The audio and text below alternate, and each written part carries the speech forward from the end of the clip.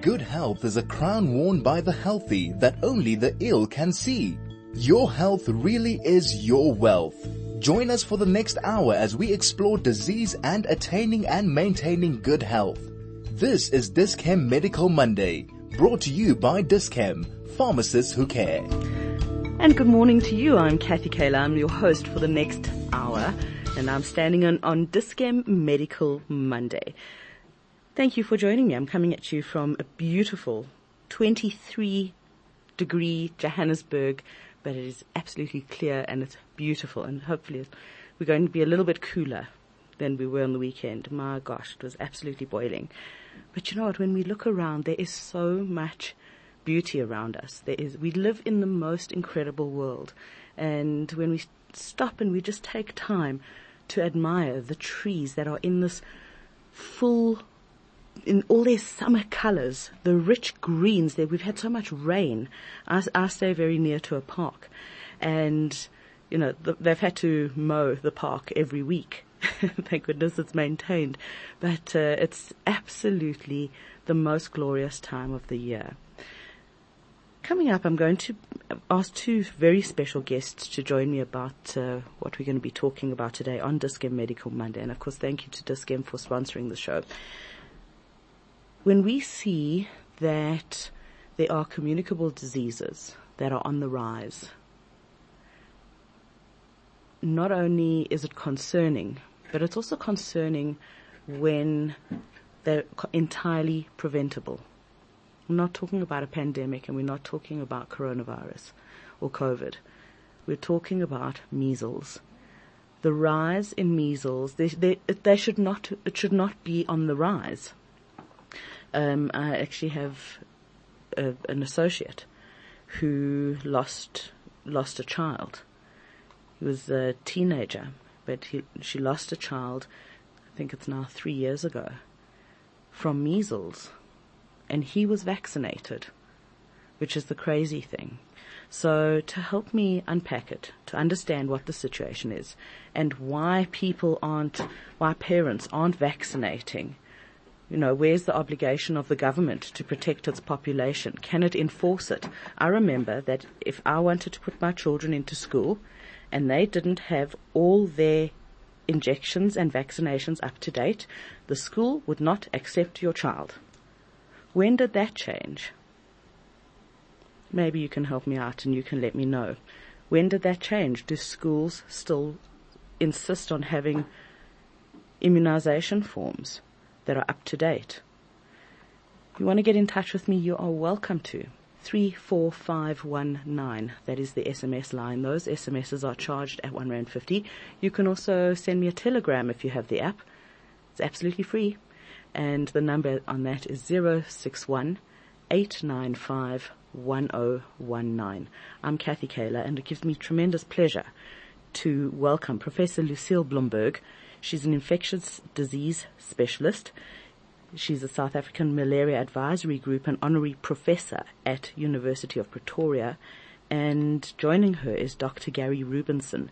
He's a Paediatric infectious diseases specialist at Witz University. Good morning to both of you, and thank you both for the time. Dr. Rubenson. Morning, Kathy, and hello, Gary. Hi, Kathy. How is you? Dr. Rubenson, can I start with you? How many cases of measles have you seen in the past 2 years? So in the past 2 years, confirmed cases are very, very few. But increasing in the last few weeks. So we have, at our hospital, I work in Johannesburg, we have had, I think, 2 or 3 confirmed cases.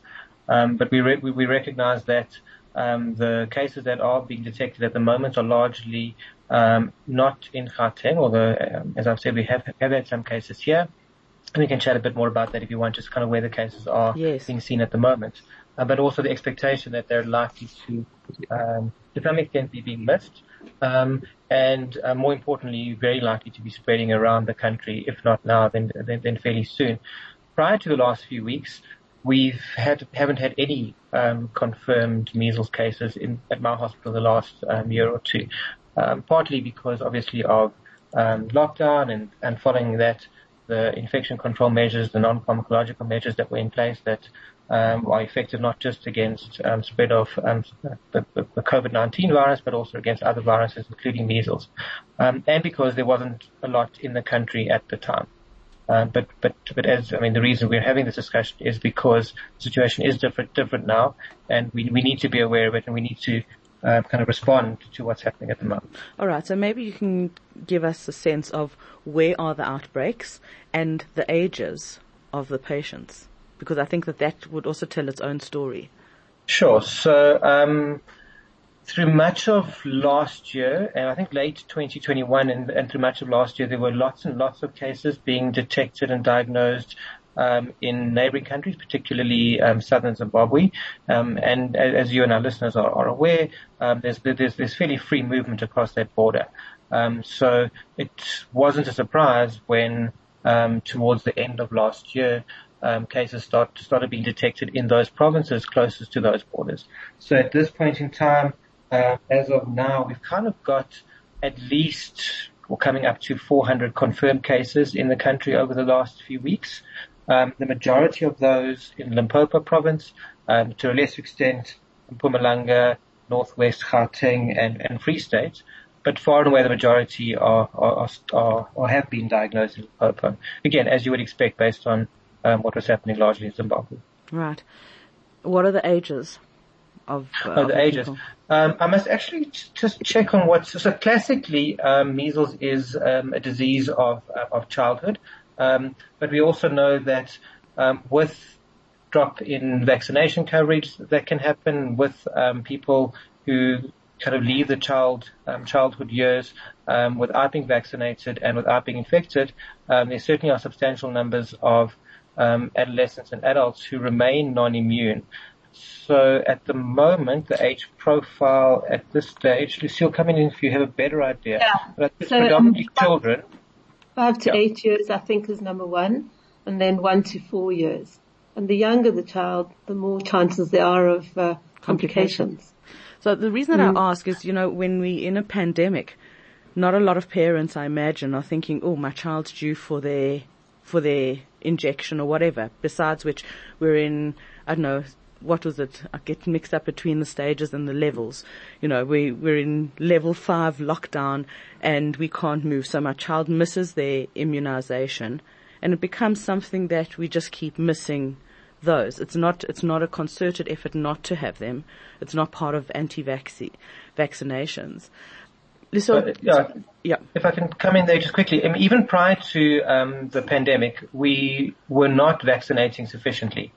So even before those issues that you raise now, introduction of measles vaccine into our communities, if it had taken place to a significant extent, we would have been at risk for a large outbreak. And then compounding that, as you've said, is that those vaccination rates dropped during the lockdowns and are coming up, but have not yet come up to the levels they were pre-lockdown. And even if they do, we still know that those are suboptimal to completely interrupt transmission of this virus once it starts being spread within communities. Just to add to what Gary's mentioned, Kathy, I was in the outbreak unit at the NICD in 2008 onwards, and we dealt with a huge outbreak of measles. There were almost 17,000 cases. Started in young adolescents, then spread to all ages, children who were vulnerable, who hadn't had adequate vaccination. And there were a lot of admissions to hospital, and sadly a number of deaths. This is a preventable disease. What year was that? Effective vaccines available. Sorry? Do you remember? It was 2009, 2010, 17,000 cases. It was terrible. I actually remember that, and they tracked it down to one guy who got into an elevator in a building. Is that the one? Well, and I'm not exactly sure where it started. Well, he had just travelled, and he got into an elevator, and it just spread. It'll pick up crazy. The vulnerables who are unvaccinated, and it's very easily transmissible, much more so than COVID. So one person with measles will infect a huge number of others who are vulnerable. Yeah. It's very infectious. Lucille, what do you understand about people not vaccinating? Because there's sectors even of our own community, who don't vaccinate. I can't get my head around it. But I think there are a number of reasons. Yeah. So one is access to vaccine, and I think services that provide it. So that's really important. That is not an excuse. It is available. It is free in the public sector. So that's not an excuse. During lockdown, during COVID, I think Gary's really explained very well. People didn't access the services for lots of reasons. Yeah. The second, I think, is knowledge. People who just don't appreciate why the vaccine is so important, and the severity of illness associated with measles. When I worked in the intensive care unit of Baragwanath Hospital some years ago, the commonest cause for admission for management of young children was measles, pneumonia. It was really terrible. And a number of those children died. So they just don't understand why we need to prevent it. Then there are those who think, well, why vaccinate my child when everybody else will vaccinate theirs? They will be protected anyway. But you need really high coverage in a community for your own child to be protected. Herd immunity needs to be very good, and it needs to be really high coverage. And then you also, think people don't appreciate, you need more than one vaccine. You won't achieve really high level protection or what you want with one. You do need to repeat it. And I think when children move out of the kind of less than one age group, sometimes they don't get the follow-up vaccine. And then there's obviously the anti-vaxxers, and that's a whole story for discussion. Vaccines are dangerous. They contain various compounds that I wouldn't, want my child to be exposed to. What they don't appreciate is that measles is a very serious disease, and young people, children, do die from it. So vaccines are safe. They've been very well studied, and that's really not an argument. But this is a difficult area to deal with. I think Gary might want to add to this. Lucille, before I come to you, I actually want to just find out from Gary, what are the symptoms of measles? Okay, so the kind of classic ones are fever and a rash, and often accompanied by things like cough, running nose, blocked nose, red eyes, but the main things are fever and a rash. The rash itself often starts on the face, behind the ears. It's a kind of reddish rash that may be flat, may be raised. And as it kind of, the person gets more lesions, they kind of start coming together. And then the rash sort of spreads downwards and outwards from there. So in the setting of an outbreak, it's fairly easy to once you see a person like that. And I'm saying person because it is children predominantly, but adults may well be presenting too. So what I'm saying applies not just to people seeing children, but also adults themselves. But when in the absence of an outbreak, and for people who haven't seen the disease a lot before, it can be quite challenging in that there are a whole lot of other things, both infections and non-infectious causes that can also present with fever and a rash. So that highlights the importance of just raising awareness amongst parents, amongst everyone essentially who's listening, but also amongst healthcare workers, many of whom may not have seen cases of measles before. And if they're not thinking about it, they can be easy to miss if people aren't aware. And so essentially, just also highlighting the importance of confirming the diagnosis. So when a healthcare worker sees a person presenting with that fever, rash, and one of those other manifestations, that they must think about it, that there's a notification process that needs to be followed, and then they need to send samples through to confirm the diagnosis. A lot of different diseases of childhood, of even adulthood, present with rashes. So, for example, we've got the rash for measles, we've got a rash for German measles, we've got a rash for scarlet fever. Does the rash look the same? Is a rash, what I'm asking? Should you always get a rash checked out? So there are certain characteristics that help you differentiate some rashes, or some causes of rashes from others. There's a lot of overlap of the ones you mentioned, particularly German measles, rubella. can look very, very similar to measles, and it can be impossible to tell them apart. But other rashes, scarlet fever looks somewhat different. Chickenpox looks quite different. So there are things that healthcare workers will look for that will help them to differentiate measles rash from other causes. But again, just to emphasize, it can be difficult, and therefore further testing is required. And if people are in doubt, they absolutely should be asking for advice. With respect to the question you asked now, does every rash need to be checked out?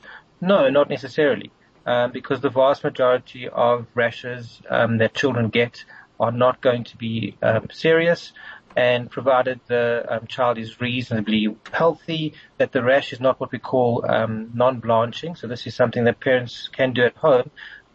So what we're talking about is if you kind of press on the rash, and particularly the rashes that are different to the ones you're talking about now, but if you don't mind just taking the opportunity to kind of highlight for parents who might be listening, sure. Another important cause of a fever and rash is a kind of little pinpoint bleeds that people can get from another disease that can present with fever and rash called meningococcal sepsis.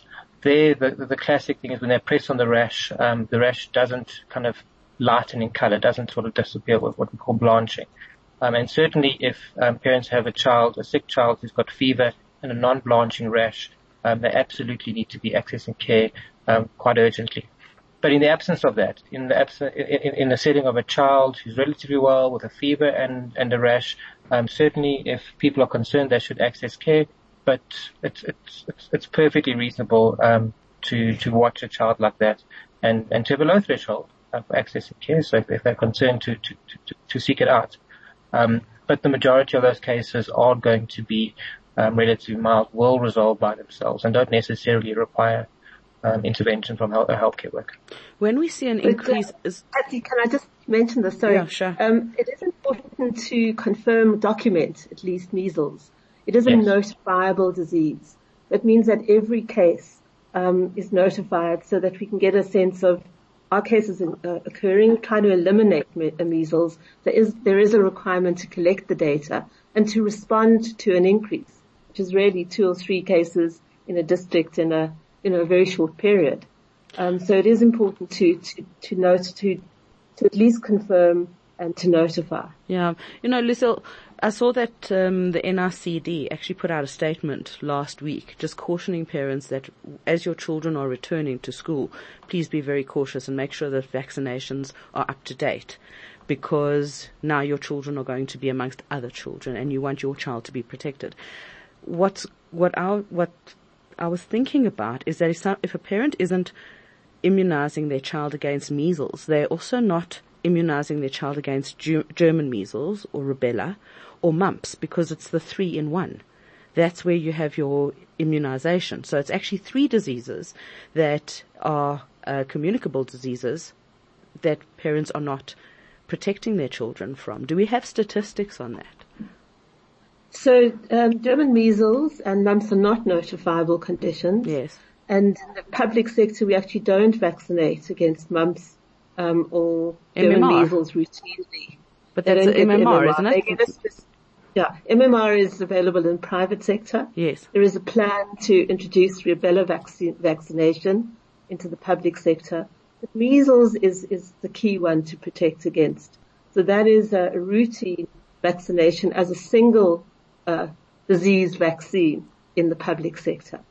So it's different to MMR. But so a interesting. Single vaccine that covers for measles, which is the one that, raises concerns about severe illness. Look, I'm sure that anyone who's got German measles or a pregnant woman who's had German measles and the implications of that will tell you that it's very serious. It is very serious in pregnant women who've not been previously infected. And hopefully it will be introduced into the public sector. Yeah. But currently it's a measles one disease vaccine that, okay. So the truth is that we don't know. So what you're saying is that, or as I'm understanding is that because it's not reportable for mumps and German measles, we don't really have figures on that.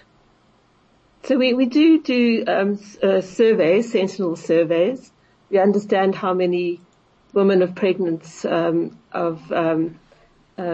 young women are susceptible to German measles, and it's not a huge number, but it needs to be a routine test done by the obstetrician to assess the woman is protected. And certainly, if you have a child with German measles, you would not want them to be in contact with someone who's pregnant, and if they were in contact, there needs to be a response and follow-up.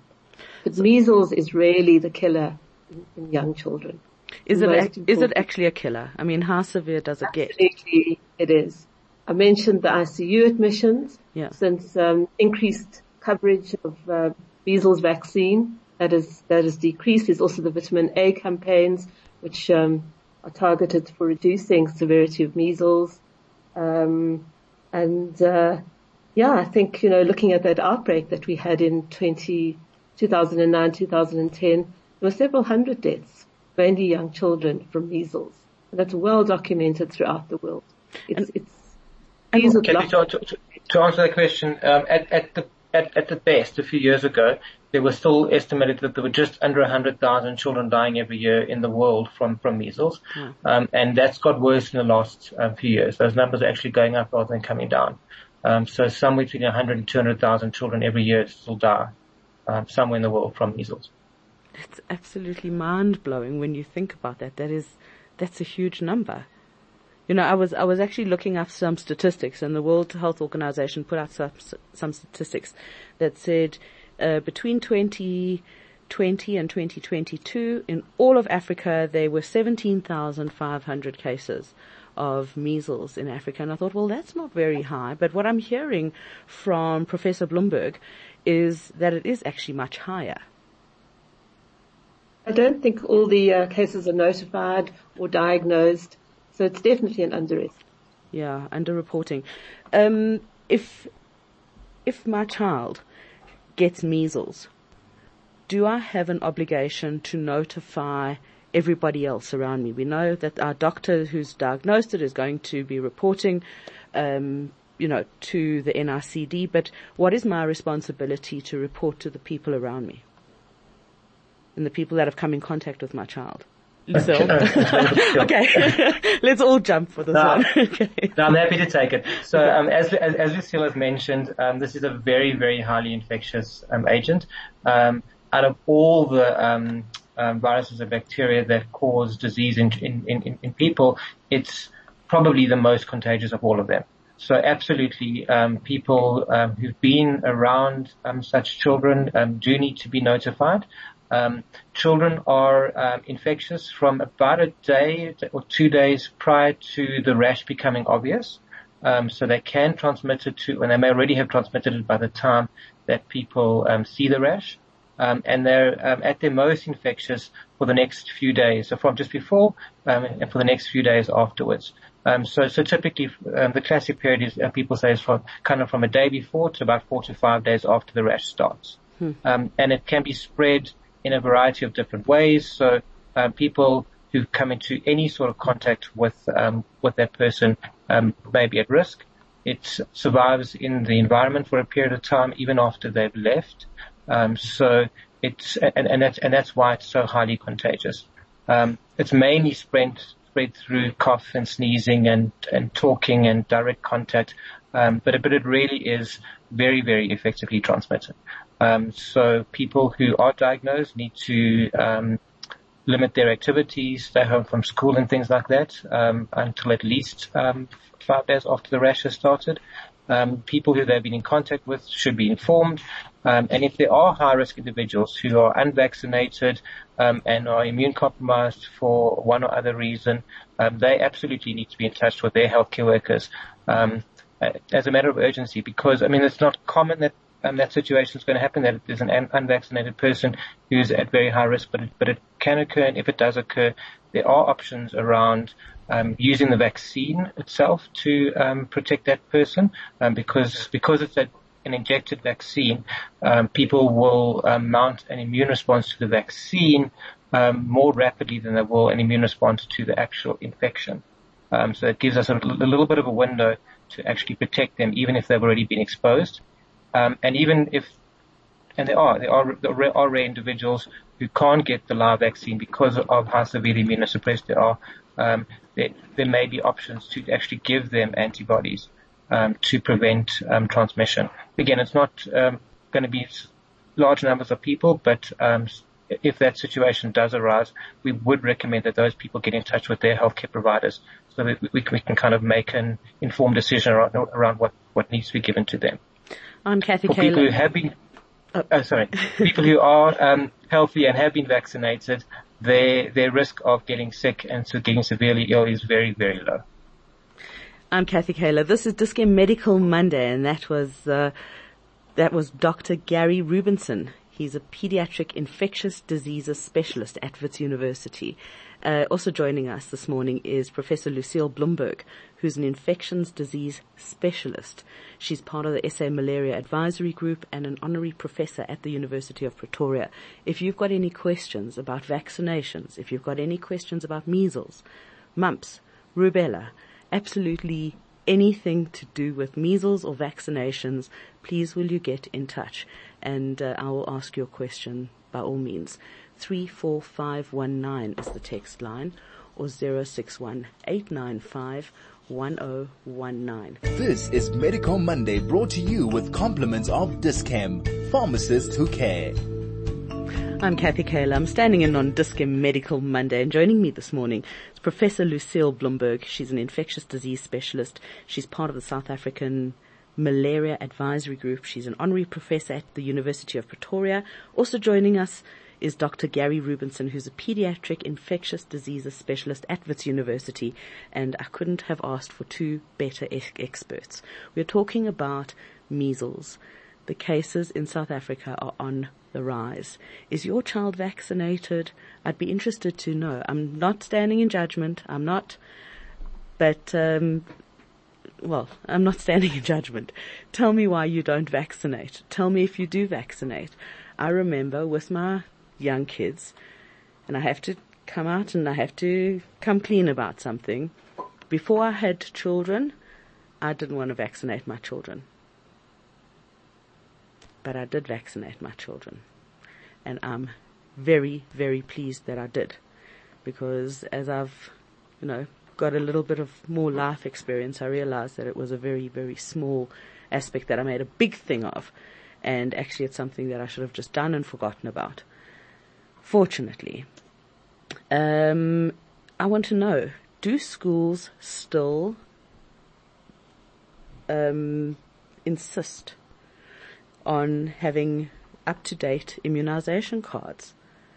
Because otherwise it can't be only kids that are homeschooled, surely, that aren't getting vaccinated. I mean, do schools mandate that you have to supply an updated? I remember with both my kids. Do schools still do that? Let me know if you know. 34519 is the text line, or 061-895-1019. Dr. Rubenson, I just wanted to ask you, before the break, we were actually talking about who was vulnerable, right? So you have a child who has measles. Who do you notify? People who are vulnerable need to go for, and what makes them vulnerable, the number one vulnerability is not being vaccinated against measles. But who else is vulnerable? Are there any people who have pre-existing conditions that make them more vulnerable to measles? So there are a few. So, but they make up a very small proportion of the overall population, and they would be people who've got severe immunodeficiencies. So we talk about congenital immunodeficiencies. So, kind of genetic abnormalities that result in children being born at higher risk for certain infections, and they're a small number of people, but they would be at very high risk, and the vaccine, I mean, again, these are tiny numbers of people, but the vaccine would potentially be harmful to them, and so that's why they're at high risk. For people who've got certain malignancies, some leukemias, lymphomas, affecting their bone marrow, and such that they are on providing immune suppression, either from the disease or from the treatment, they're at very high risk. People who are on high-dose corticosteroids, so on oral steroid therapy at high doses, would be at higher risk. And again, I mean, there those would probably make up the majority of individuals who are at high risk for severe disease. But if people are concerned, definitely to get in touch with their healthcare providers. That's by no means an exhaustive list. But I mean, we're talking about, I'd guess, less than 1 in 10 to 100,000 of the population who are really at such high risk that they're, if unvaccinated, if unvaccinated, can't get a vaccine and wouldn't be protected by the vaccine. If you've been vaccinated, is there absolutely no way that you can get measles? So these are highly, highly effective vaccines. Again, so as I said to you, measles is a very, very highly infectious disease, but the available vaccines are incredibly effective. The 2 doses further increase the number of people that are protected. But despite that, there are possibly individuals who are not going to be protected. So firstly, those that are too young to get the vaccine. So children under 6 months of age will get a degree of immune protection from their mothers, but that wears off progressively over time within those first few months of life. So in the outbreaks that we saw 2008 to 2010, and even more so the previous one, 2003, 2004, there were very, very young individuals who were too young to be vaccinated, who were at risk and got severe disease, and we had deaths in that age group. So we rely on everyone else around those sort of babies being vaccinated, particularly their parents, to protect them. And outside of those individuals, there are the small numbers of people who have received a full course of vaccination may still not test positive for antibodies and may be at risk. But those really are very small numbers. Dr. Rubenson, again, yeah. There's a message, question from one of our listeners. And if you've got a question, you can send it through also, 34519 on SMS. And this is the message. It says, "Hi, my kids were vaccinated during the last measles outbreak. Do we need another vaccination?" I think that's a great question. Thank you so much. So from a routine vaccination point of view, the answer to that is no. If individuals are fully vaccinated, they don't need to be revaccinated. However, one of the options available in response to a measles outbreak in a country is for the country to decide to introduce a catch-up campaign. So what they then do is it may be done just within a particular area, in a district, in a province, but it may be done nationally. And I'm not part of those discussions, but I think those are discussions that are underway at the moment in South Africa. And if that is the decision that's taken to have a catch-up campaign, then the kind of at a national level, then despite being fully vaccinated, the recommendation would be for everyone to get an additional dose of the vaccine.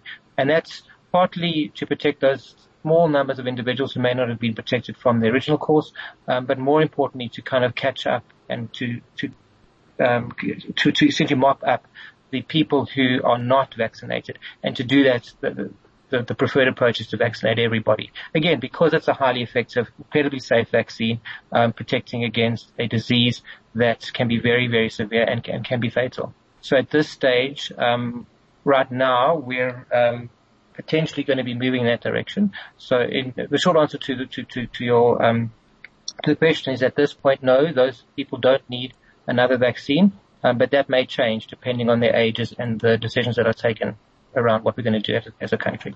Lucille may have more insight into that situation. Okay, so I'm actually going to go to Lucille now because she's been sitting so patiently and I can see she's been champing at the bit to just weigh in on the discussion. Absolutely great. Lots of experience shared. So there are outbreak campaigns planned for the 5 provinces. The Gauteng one is planned for targeting children under 5.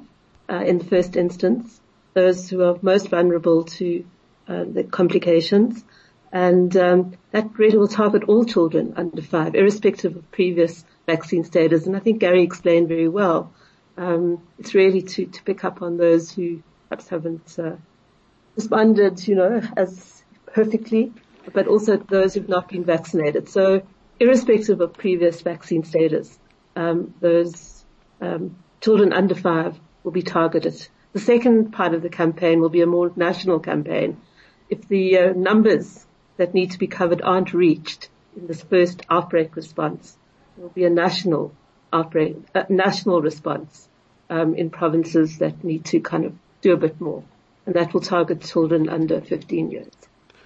So irrespective of previous vaccination, you can be part of one or other campaign. Professor Blumberg, how much of a responsibility is it of the government to protect its population? So I think it's a joint responsibility. I think it's about people who need to ensure that they or their children are vaccinated. And then I think, national health authorities, provincial health authorities must take some of the responsibility. And they take measles very seriously. It does take time and resources to plan these campaigns, and that's happening at the moment. And it's really up to parents to ensure that their children are vaccinated during these campaigns. It's not about the blame game. It's about taking up the opportunity and being responsible. Right, exactly. So, I was saying earlier that when my kids went to school, you could not enroll your child in a nursery school unless their immunization cards were completed, signed, dated, and up to date. There was no way. When did that change? So I'm not entirely sure when it changed. Don't think it's a requirement to enter school. Some individual school will ask you for your vaccination certificate.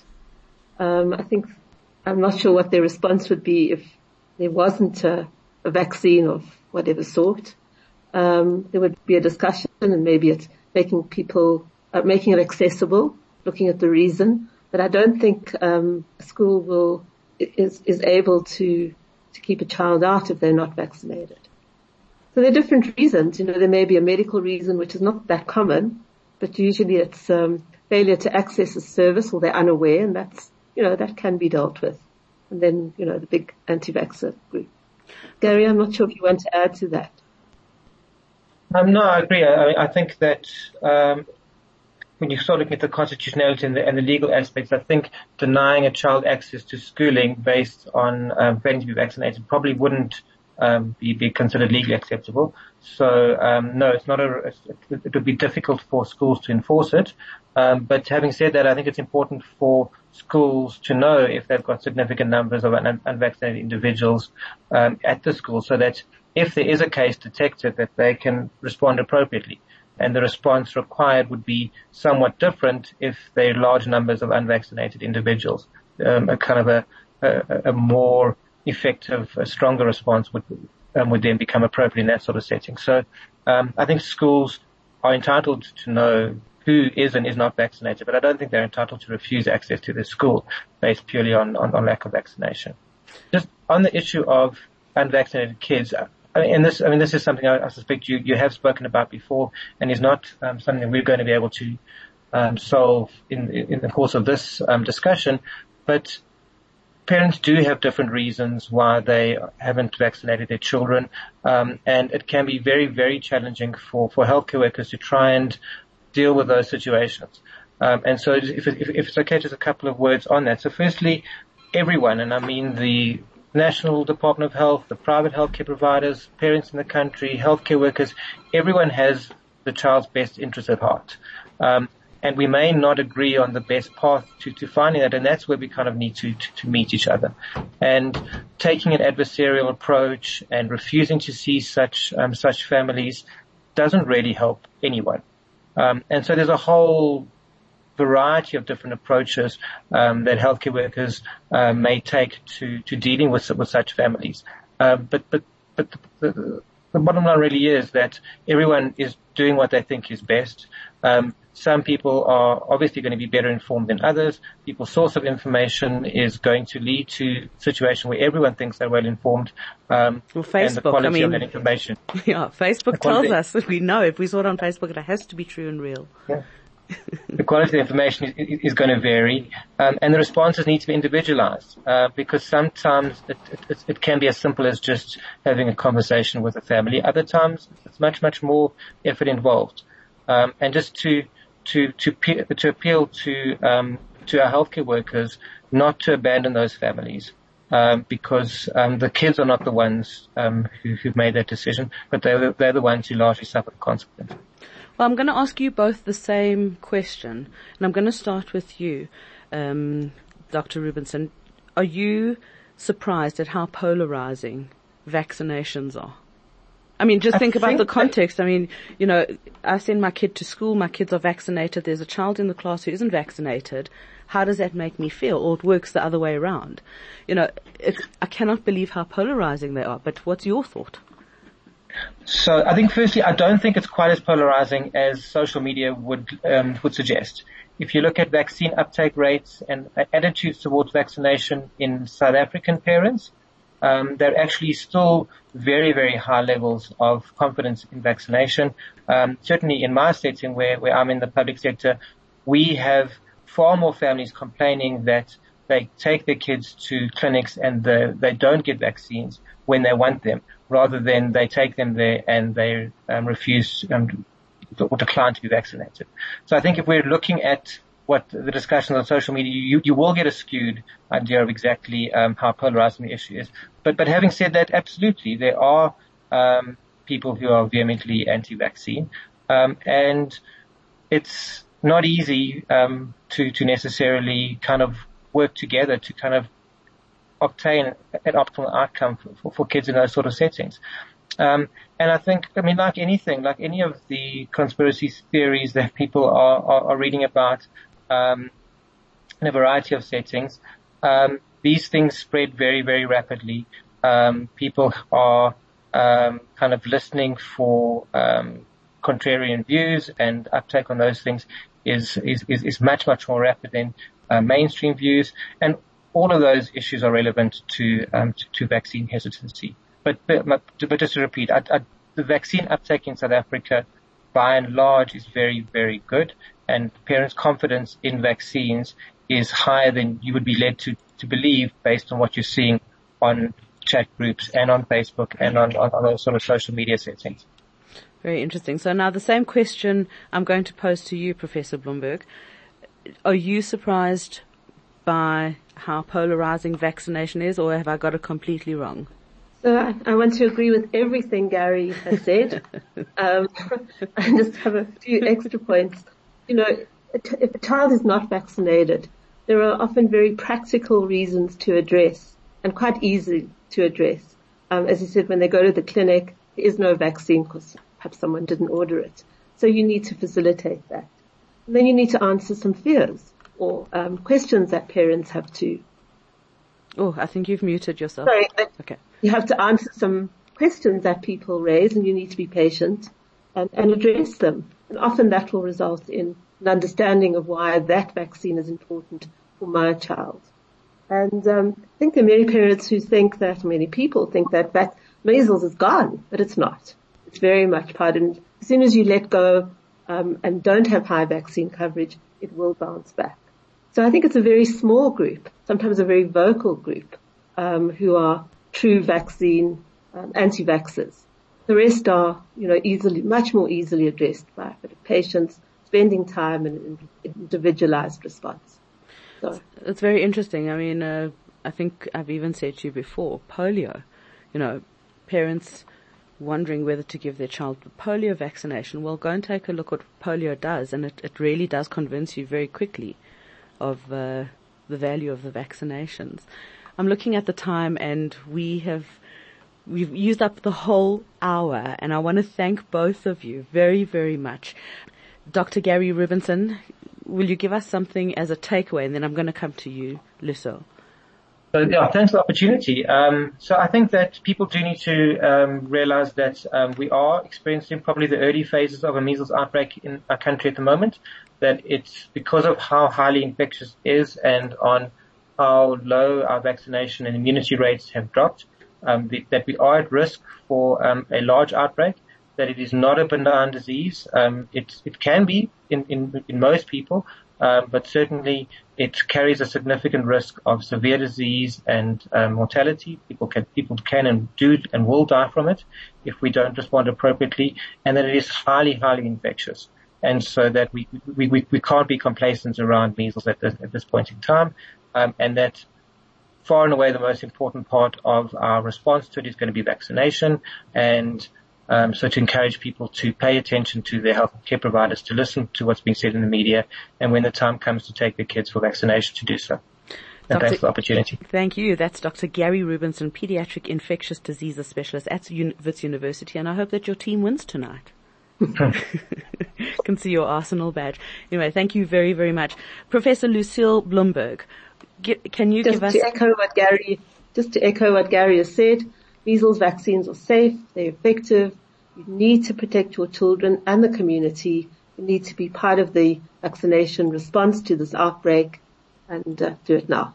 Thank you. Thank you very, very much. That's Professor Lucille Blumberg, Infectious Disease Specialist. She's also on the South African Malaria Advisory Group and an Honorary Professor at the University of Pretoria. And that brings us to the end of this edition of Dis-Chem Medical Monday. Thank you so much for joining me, and thank you to Dis-Chem for sponsoring Dis-Chem Medical Mondays. My name is Kathy Kaler, and I'll be back next week. God bless. Have a safe week. Bye.